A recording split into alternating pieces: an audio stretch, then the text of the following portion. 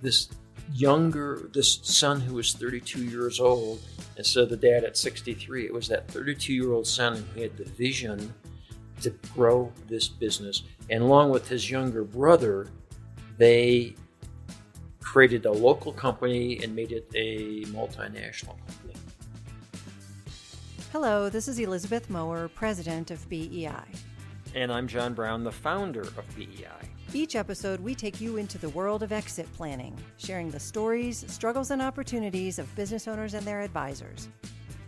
We'll get into this episode's conversation right after this. As an advisor, you have the technical skills to assist business owners in exit planning. However, few advisors know how to package the process and use it to drive the demand for their service. Learn how when you attend an upcoming bootcamp workshop.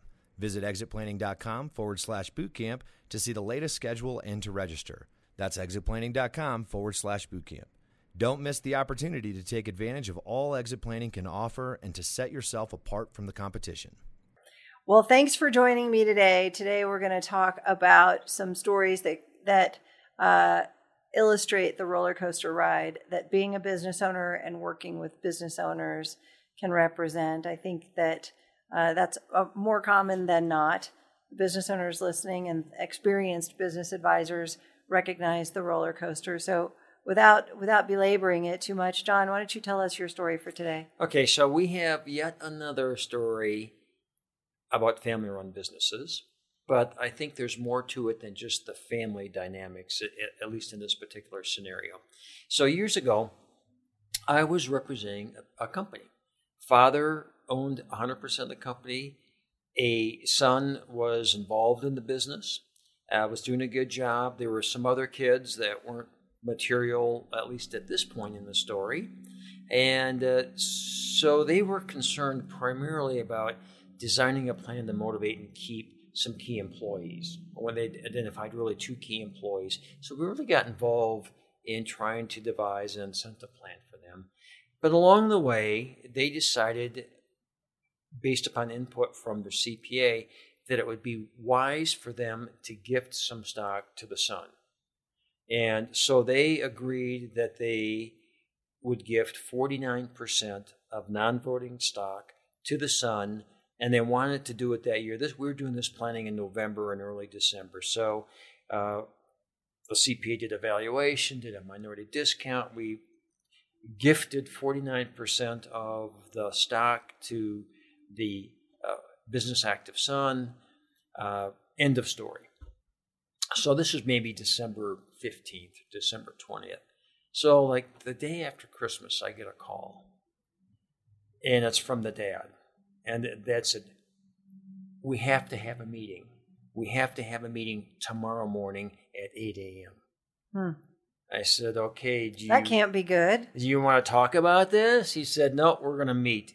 We're going to meet. You could just tell he was really angry and frustrated, and I was probably to blame.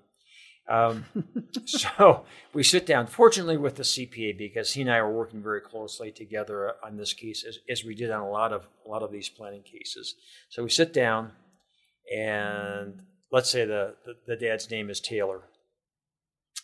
And Taylor said, well, I want you to know what happened is, the first thing that happened is after we signed all the documents and sent the gift tax returns in, and I really explained to my wife what we had done, she didn't seem to be too upset about it.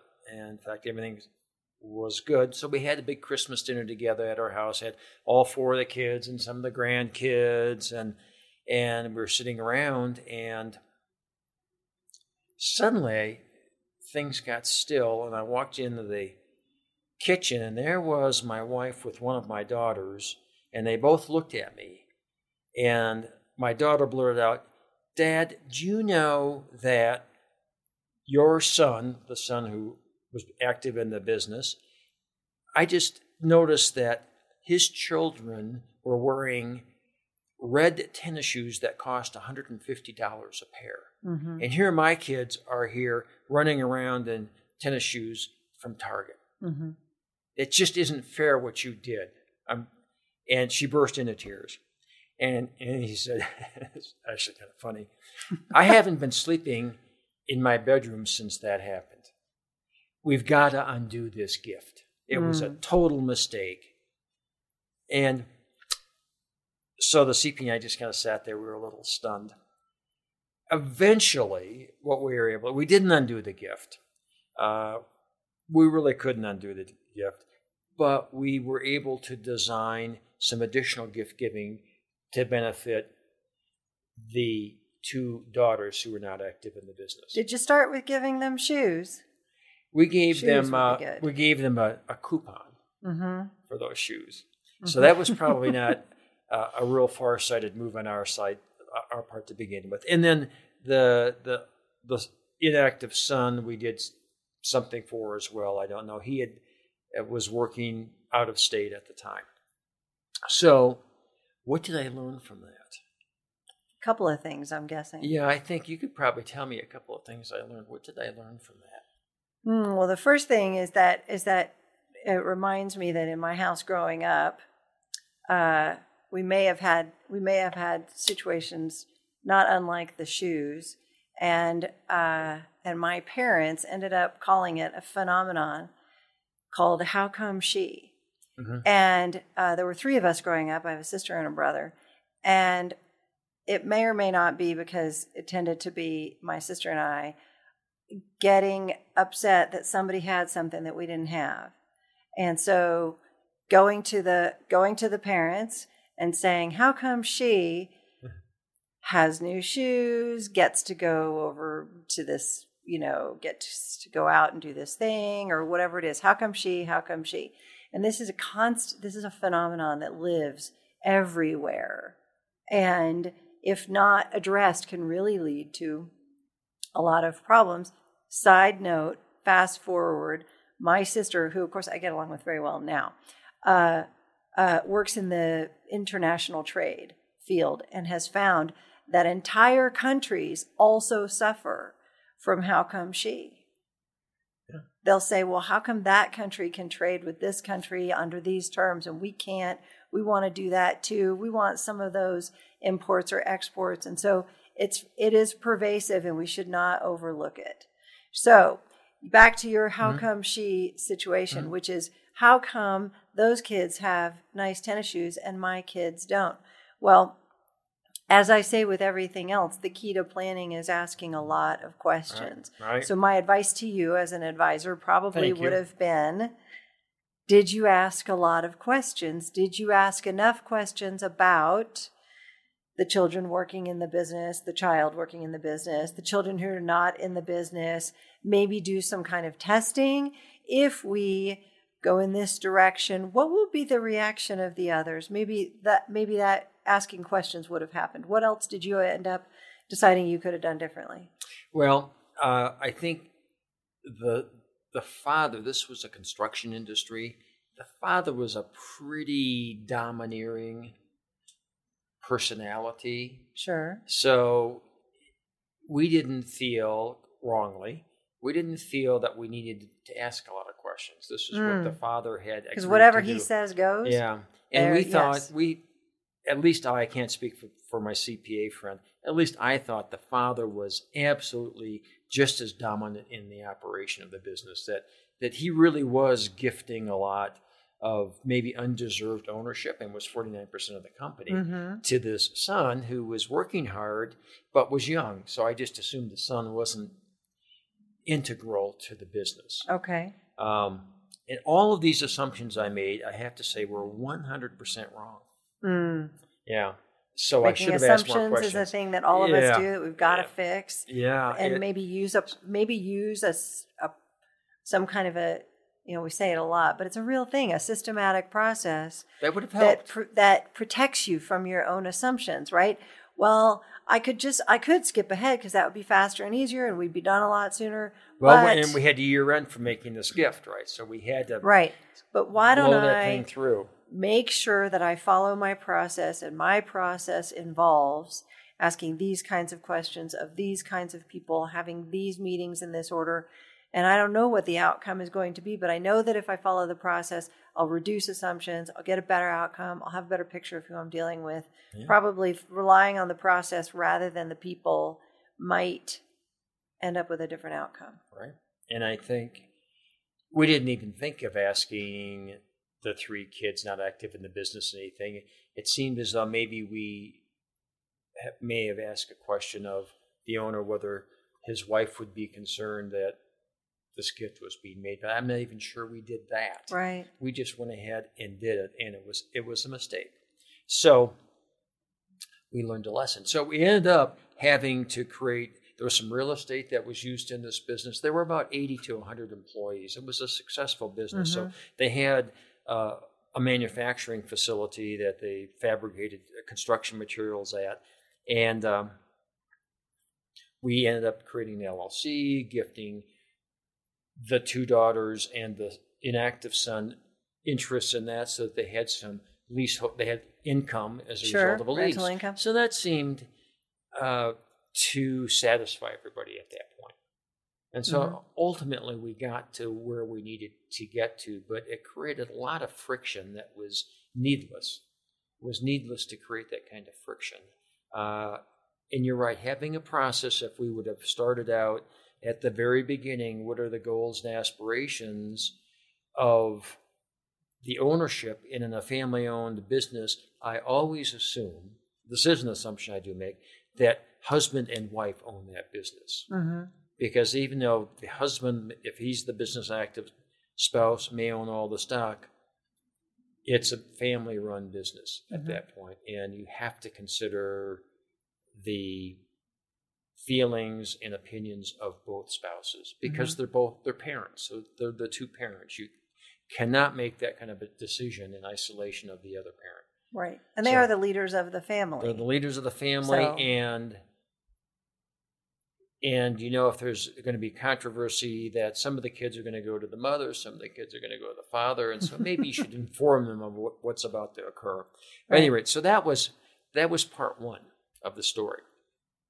So there's there's more. So part 2 is our law firm continued to represent this business. And after a couple of years, the dad started to back away from the business. Sure. He wasn't involved. The son was much more active in the business. The business started to grow. Well, part 2 then involved also the inactive son, the younger son, said, gosh, I'd like to work in this business too. And the son who owned 49% of the business said, well, wait a second. Right. You're not going to come in and just start working and getting this ownership.